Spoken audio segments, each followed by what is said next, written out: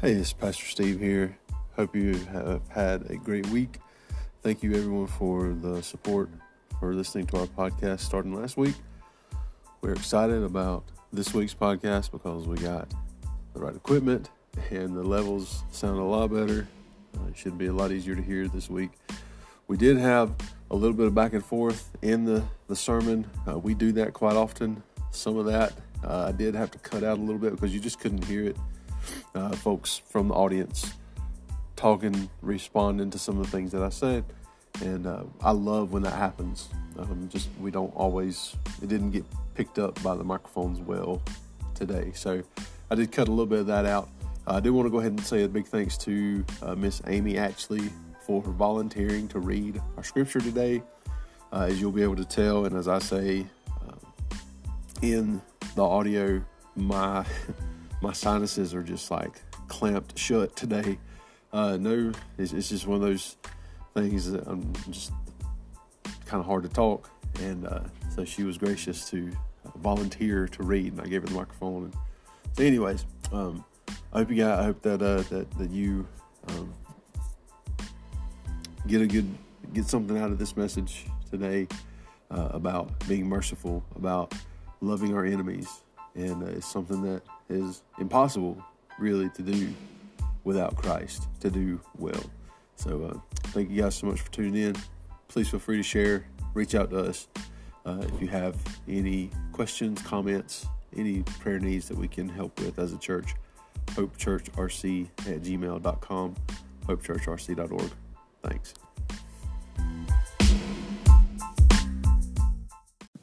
This morning we're going to be in the book of Luke, chapter 6, starting in verse 27. Starting in verse 27. Luke chapter 6, verse 27.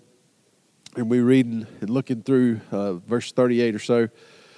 There was a boy one time. He was a young man. He was annoying. All right, nobody knows any young boys who are annoying.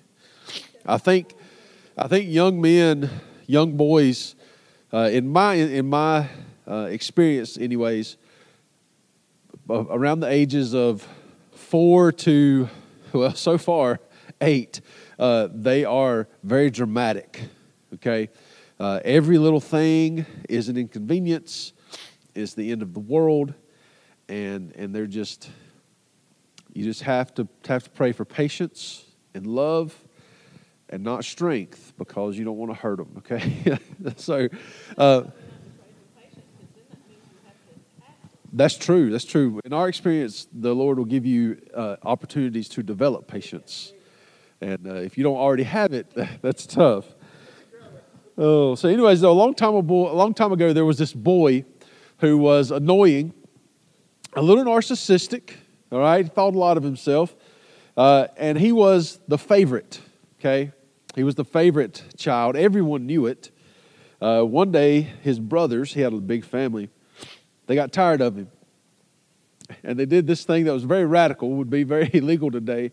They sold him into slavery.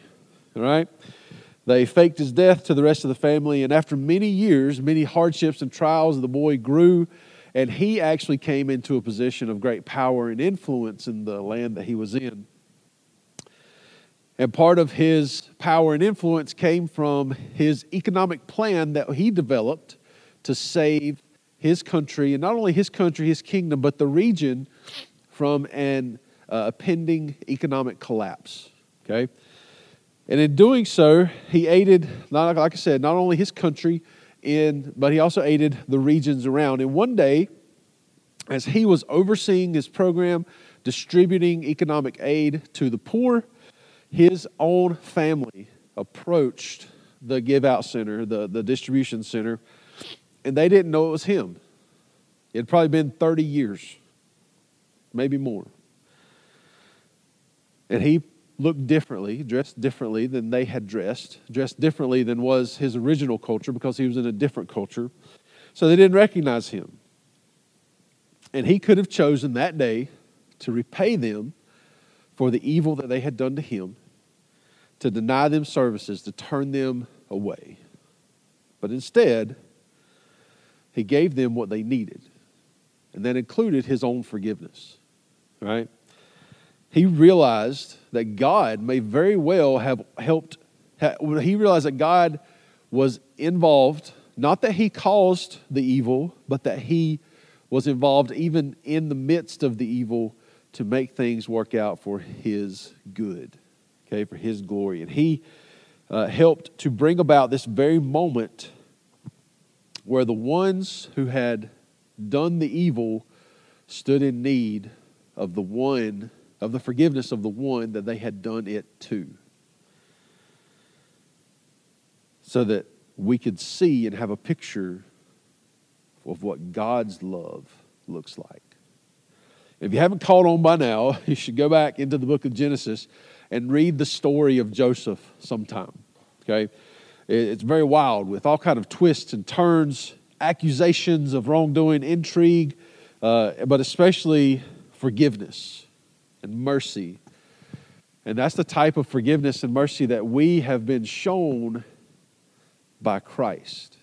Because of his great love, because of his great mercy, we who have perpetrated all sorts of evil against him and against our brothers and our sisters, our fellow human beings, stand in great need of his forgiveness. And he always does. Right? He always recognizes repentance, and he always forgives. Right? So he is asking us today in our passage to demonstrate his love for others by our love for them.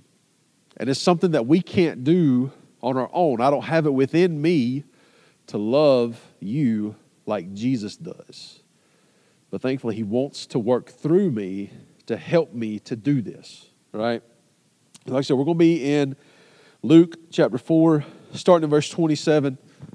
And I'm going to read through it, and then we'll kind of break it down a little bit verse by verse, and then have a little bit of a challenge at the end like we typically do. Is that what I say? I said 4. Chapter 6. Sorry. You're right. Huh? That would be amazing. Do you want to read that? 27 through 38. Hang on. Can I get you doing the microphone? Because we're recording it for a podcast, and I just want to make sure that we pick up everything. But I say to you who hear, love your enemies, do good to those who hate you, bless those who curse you, pray for those who mistreat you. If anyone hits you on the cheek, offer the other also. And if anyone takes away your coat, don't hold back your shirt either. Give to everyone who asks you, and from someone who takes your things, don't ask for them back. Just as you want others to do for you, do the same for them.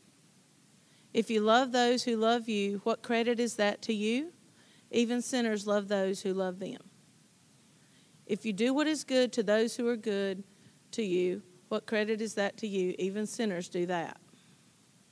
And if you lend to those from whom you expect to receive, what credit is that to you? Even sinners lend to sinners to be repaid in full.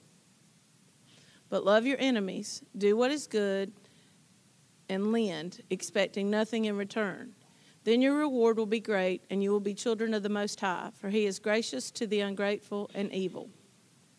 Be merciful, just as your Father also is merciful. Do not judge, and you will not be judged. Do not condemn, and you will not be condemned. Forgive, and you will be forgiven.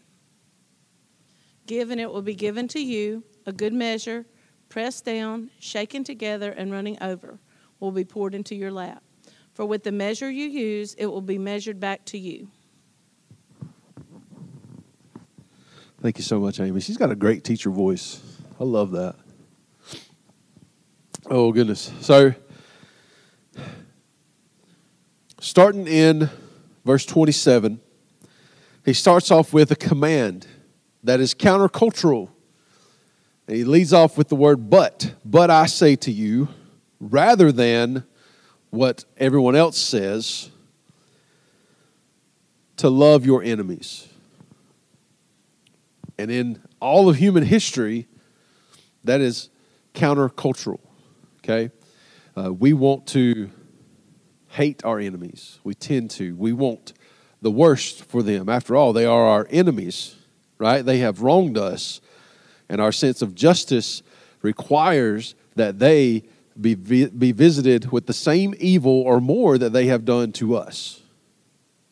Christ, however, says, among us believers, this is not how it should be. He says, love your enemies. Not only love them, show them your love by doing what is good for them. Bless them and pray for them.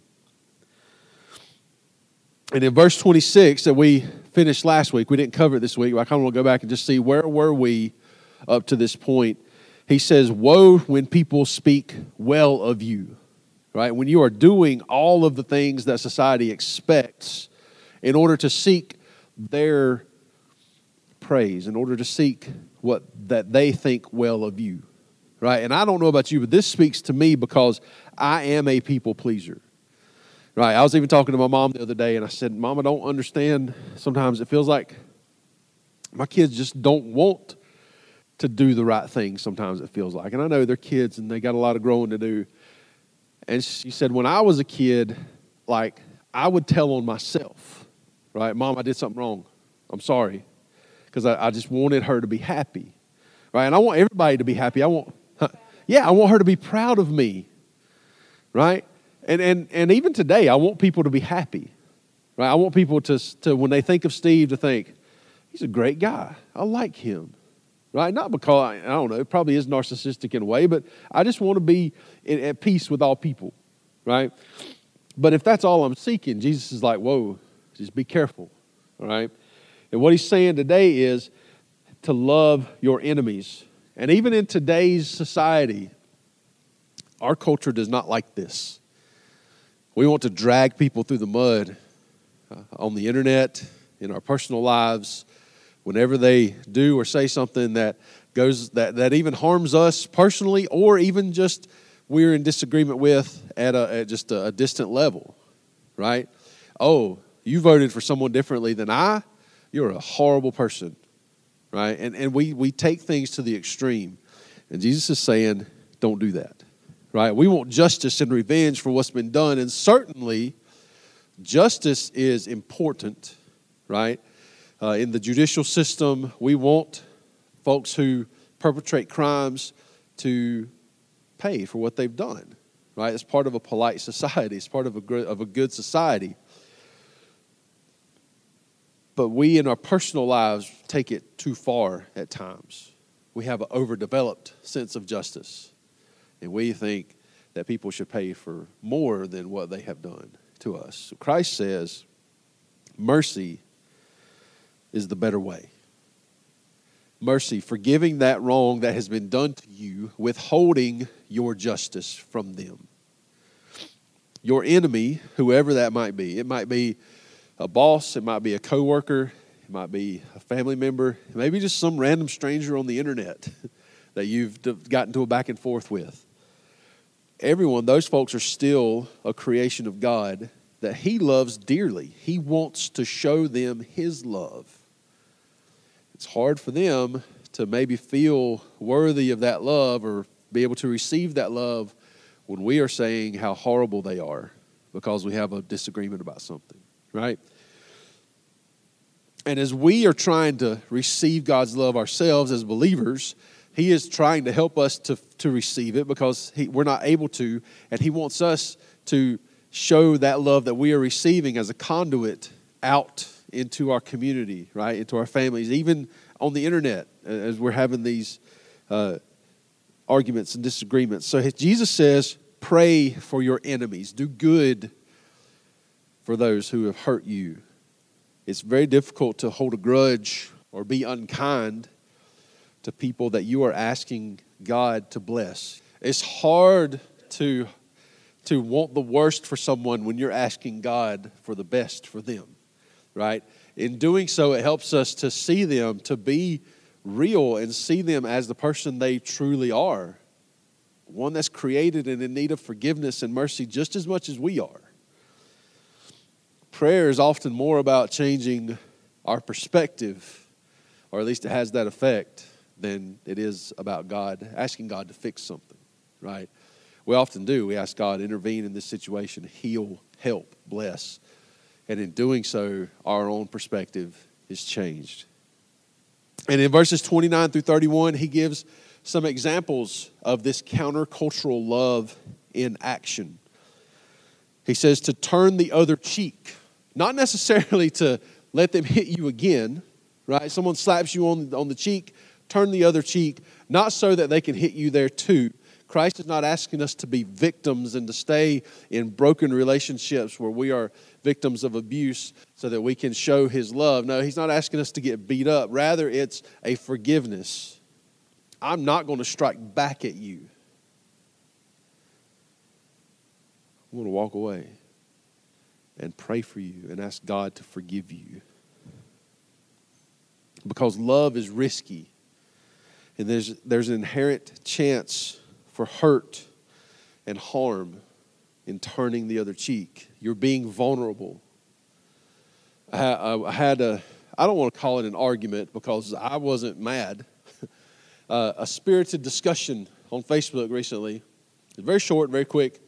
And someone had posted something, I commented on it, and then some other person replied to my comment, and I just replied to theirs, said, yeah, I see what you're saying, but here's, just kind of explaining my point a little bit more, I felt like.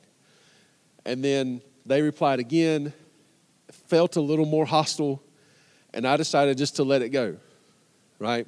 Now, it's blown over since then. It's really not a big deal. But my plan was to just, you know what?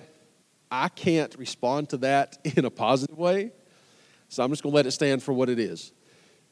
And part of me was like, but people are going to think that you lost or you gave up. So what? I can't push that issue. Let them think that I lost. Maybe I did lose. I don't know. I'm totally okay with being wrong. And in the Bible, we see lots of great examples, but one great example that I was reminded of this week is in the story of David and Saul.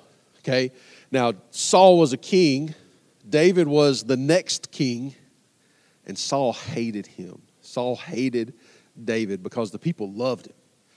Right? In fact, they would sing songs. Saul has killed his thousands and David his tens of thousands. And that burned Saul up. He couldn't stand him. So one day, or not one day, he started chasing David in order to seemingly expel him or get rid of him. And David was running. And one day, they cornered him kind of, and he was hiding in a cave. Him and his people, David and his people, were hiding in a cave. And Saul happened to come upon the cave. And like people do, he needed to relieve himself. Okay, and so here's a cave. I guess that's what they did back then. Maybe there were caves for pooping. I don't know, porta potties or whatever. He went into the cave to relieve himself, right? In the same cave where David was. And David and his men thought, here's your chance. He's vulnerable. Take care of him. Stop running. And David went and he approached. And he couldn't bring himself to kill him because he realized that Saul was still chosen by God. God still loved Saul. And who was he to do this great harm? And so rather than kill him, he cut a little piece of his robe off, right? Kind of the corner of it. And Saul finished what he had to do. He left the cave. And I'm assuming as he got a far enough distance out where he was out of range of David being in fear for his life, David came out of the cave, bowing down, crying out to Saul, saying, hey, I could have ended this right here, but I didn't. I chose mercy because God has shown me mercy. And as you look at David's life, you know that he had received mercy. He's called a man after God's own heart, and yet he did some very terrible things as a king. And God still loved him. God still showed him mercy. So in the same way, we should show others mercy. Then Jesus says to give generously. He says not only give them your coat, but give them your shirt, right? Some translations say your cloak and then your tunic, right? Meaning like if I've got a coat this morning, sitting over there on the guitar case, if you need one, go get it. And if you need my shirt, well, let me go home and get another shirt because nobody wants to see me without a shirt on, okay? But I will give this one to you. Just give me a second to get another one. And we even have a phrase that we say about a good person, fill in the blank. He would give you the shirt off of his back, right? In the same way, give generously. Not in a way that necessarily jeopardizes your family. I don't believe God is calling us to give everything we own to a televangelist so that that televangelist can then have multiple properties and private jets. However, if you know of a ministry and you feel compelled to give, maybe a little bit more than you're comfortable to give, do that, right? I feel like God will bless you. Really consider giving more than you are comfortable with. Not everything, right? I don't believe that's right. But it's not just about money. Anything that we give of, be generous with it. Generous with our time, with our tools. Oh, that's a hard one for me. I like my tools, right? I've spent money on my tools. I like to kind of take care of my tools. And not a lot of people do. And that was tough. My stuff, my resources, my experience, my skills, my attention.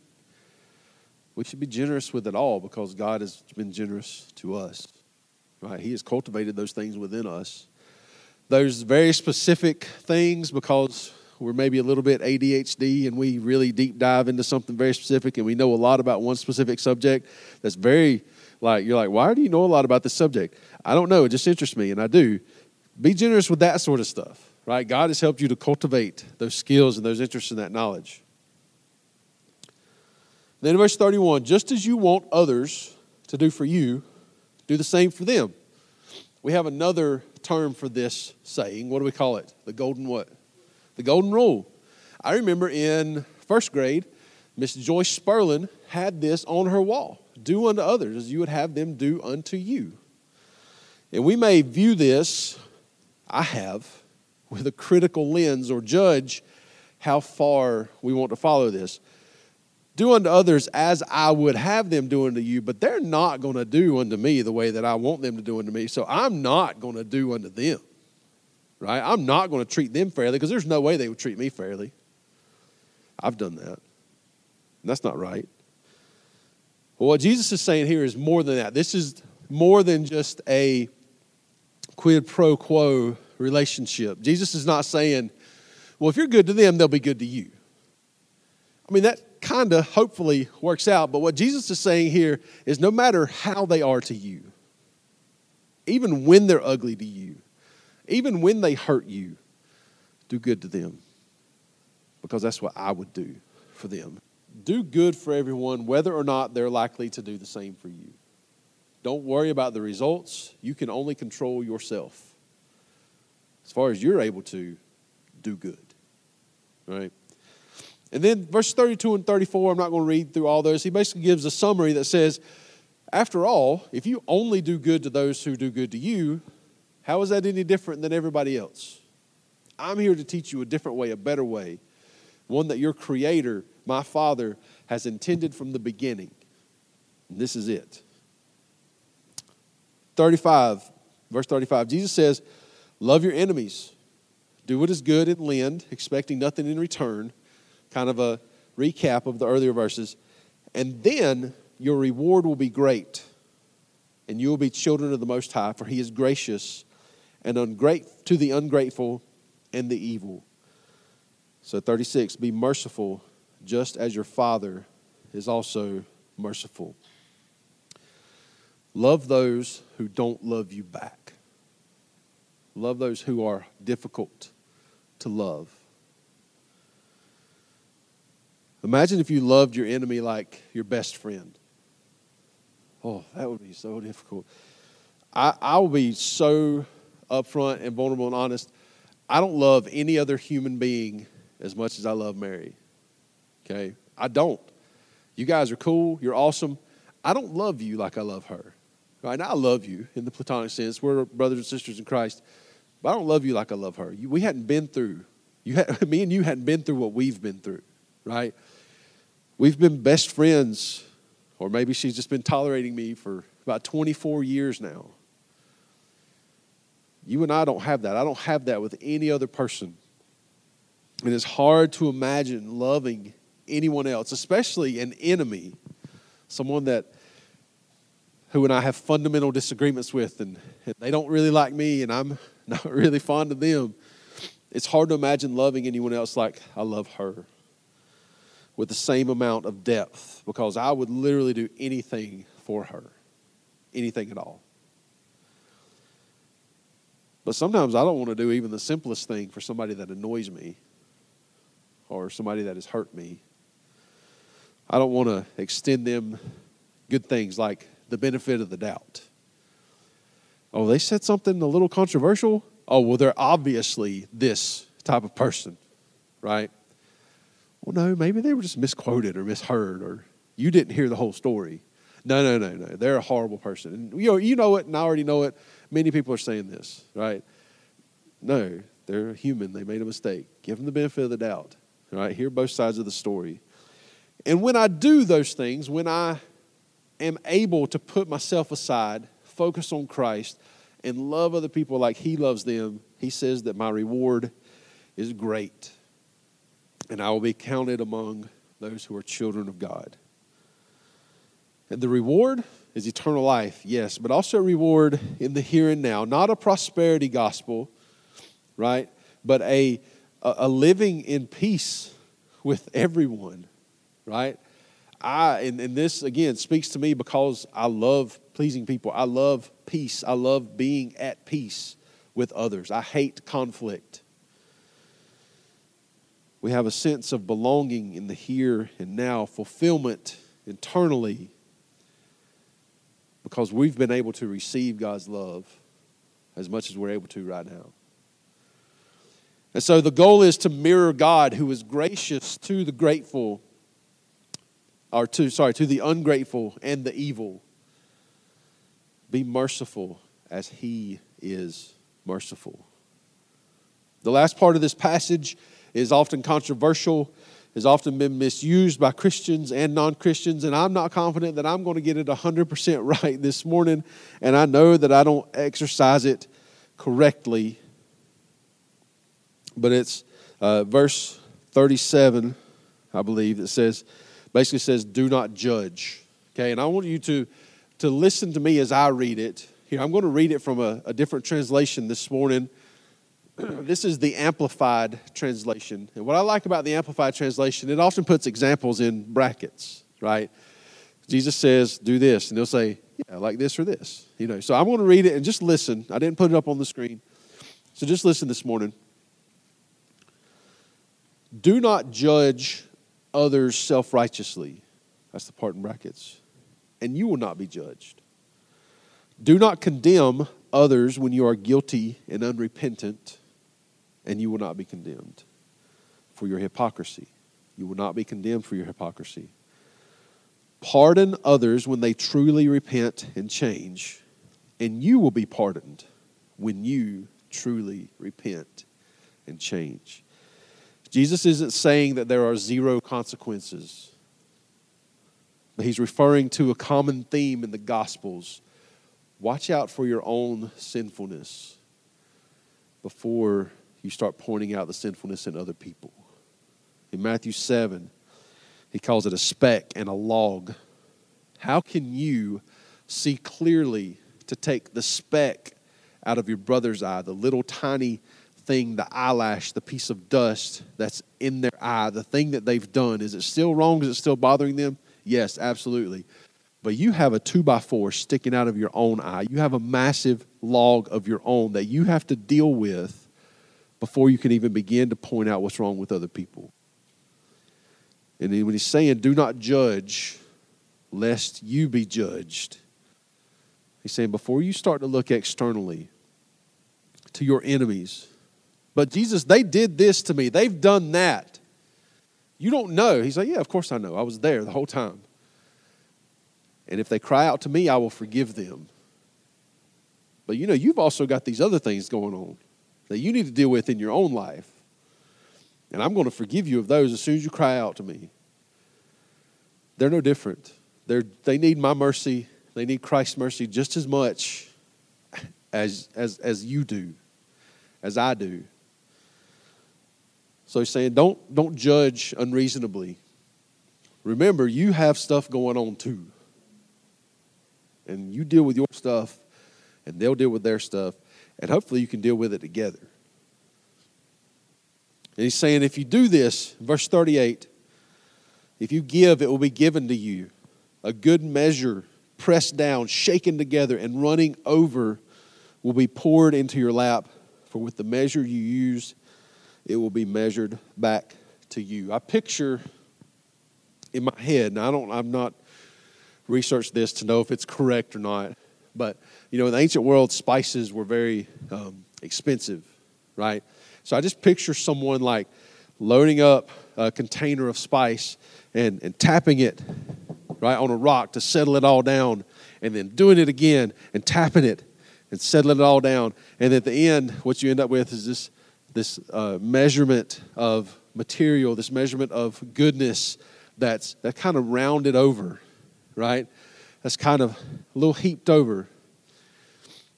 And then that's what you're given. So much so that the container can barely hold it all.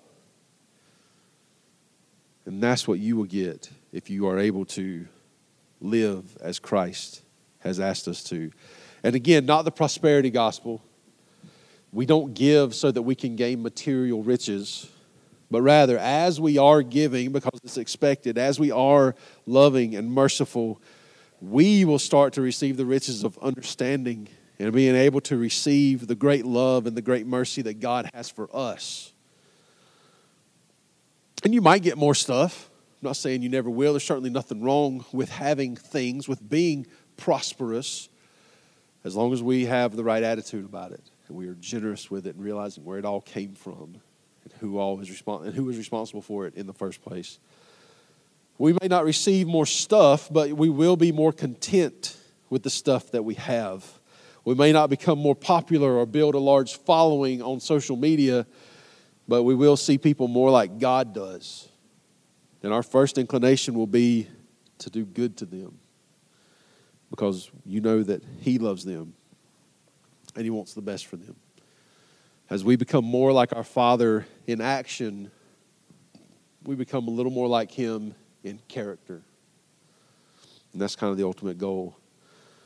Now, we all need to practice this in our lives, this being merciful, being generous, withholding judgment, being fair and honest. We all have the same issues.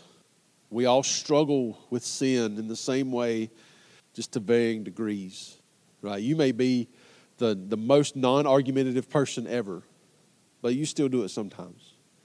You may be the most honest person ever, but you still bend the truth a little bit sometimes.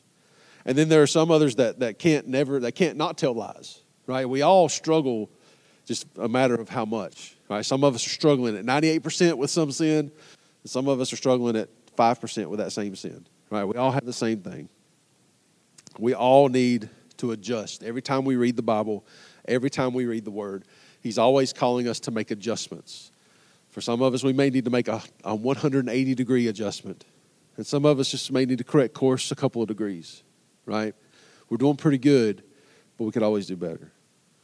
And so this week, let's pray for God to help us to see others more like He sees them, especially those who have wronged you in the past, those who are maybe just difficult or annoying. It's not easy, and we need His help to do it, but thankfully, that's exactly what He wants. He wants to help us, right? He wants to give us the power and the strength to do what we are unable to do.